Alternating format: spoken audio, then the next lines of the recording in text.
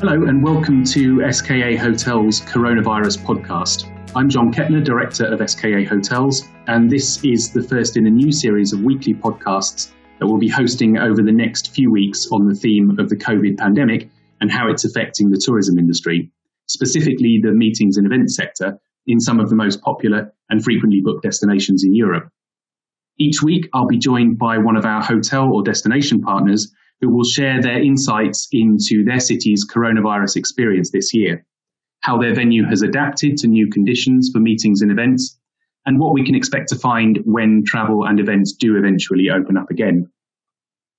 Always one of the top destinations for international events is the city of Berlin, and I'm joined today by Christina Barral, Senior International Sales Manager at Hotel Berlin, Berlin. Welcome, Christina.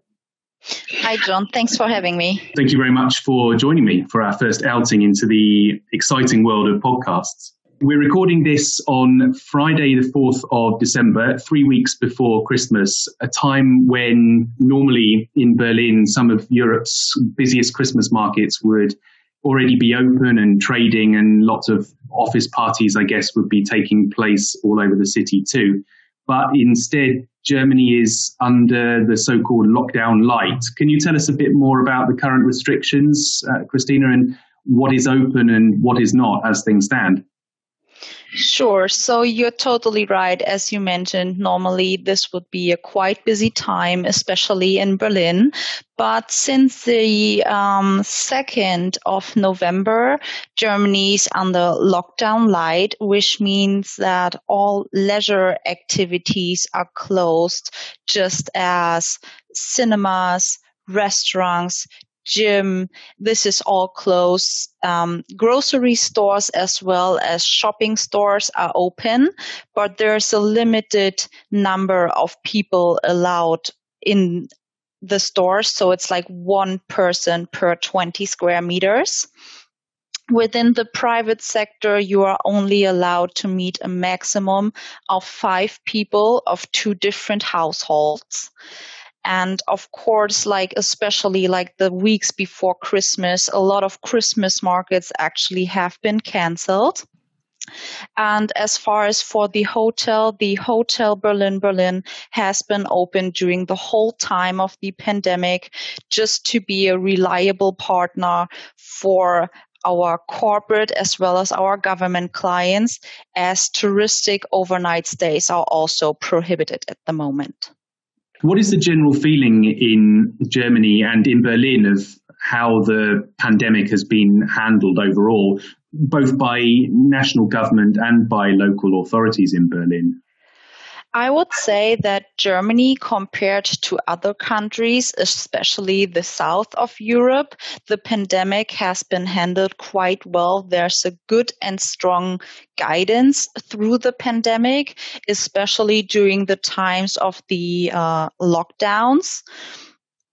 Berlin itself is a strong medical city, so we have the big Charité, we have a lot of hospitals, so we have enough sick beds despite the high volume of infections. And of course, there's the fringe group of people who do not believe in COVID, and there has been demonstrations going on, which were with too many people, so most of the time the police have to get in there and also close those demonstrations because there were just too many of people at the same time.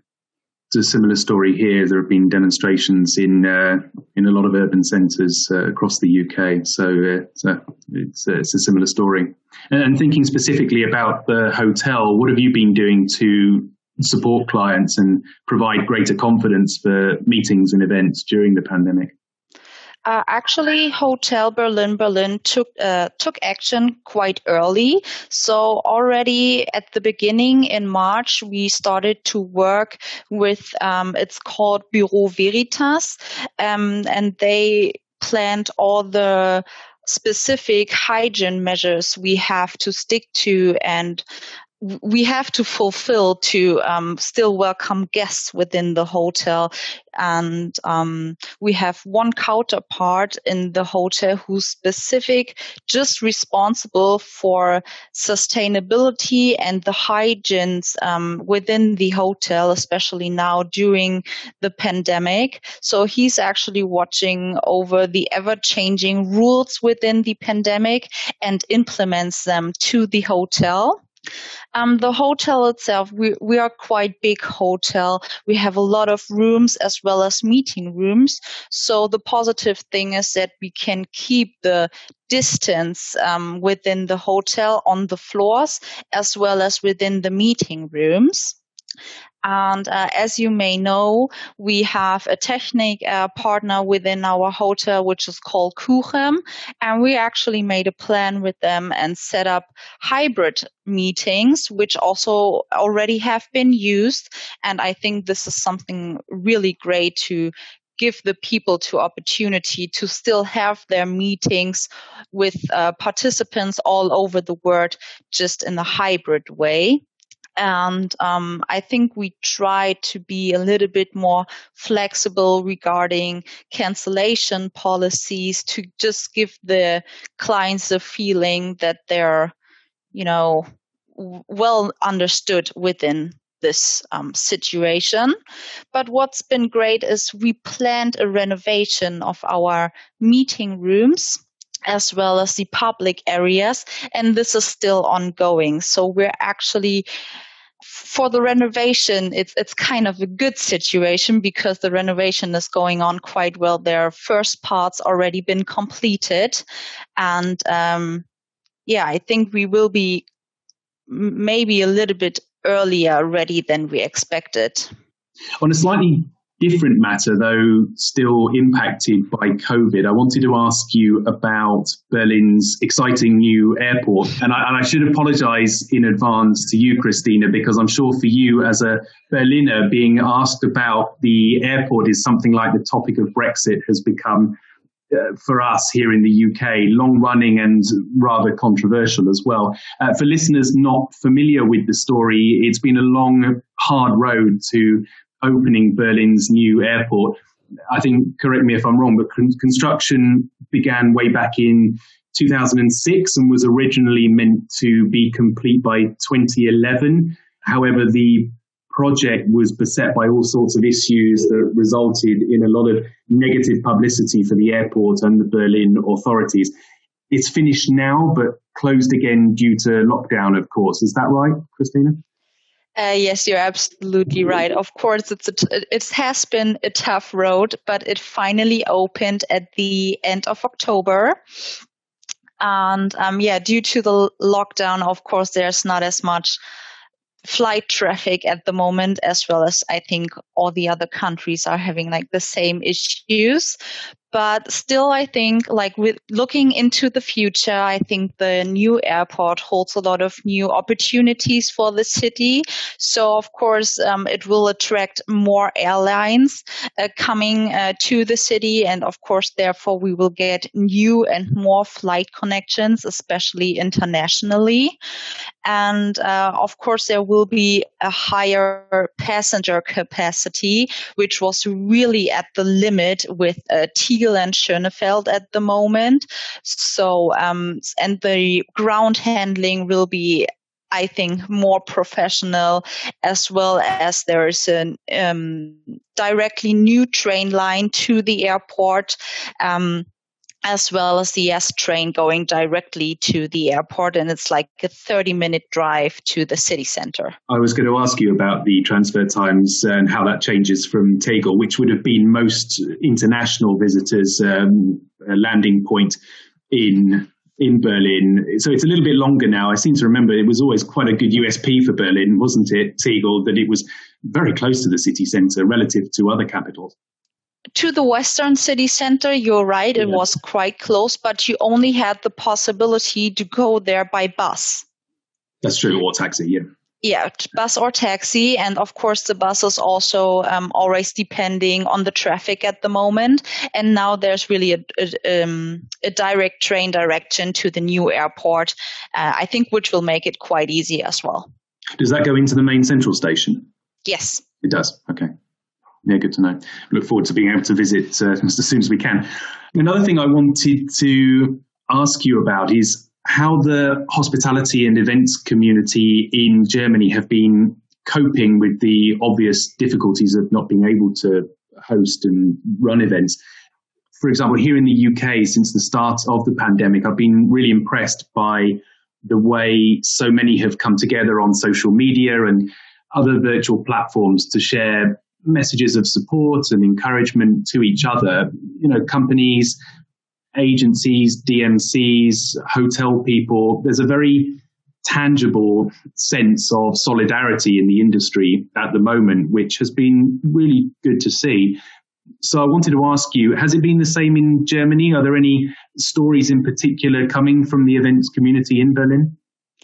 Yes, it's the same here. I mean, the industry is suffering and they just try to get awareness, and I think they feel a little lost, and they actually did like a slogan which is called in German Alarmstufe Rot. So in English it's like Alert Red, and they actually get together and had a big demonstration with trucks driving through the city of Germany to get awareness on.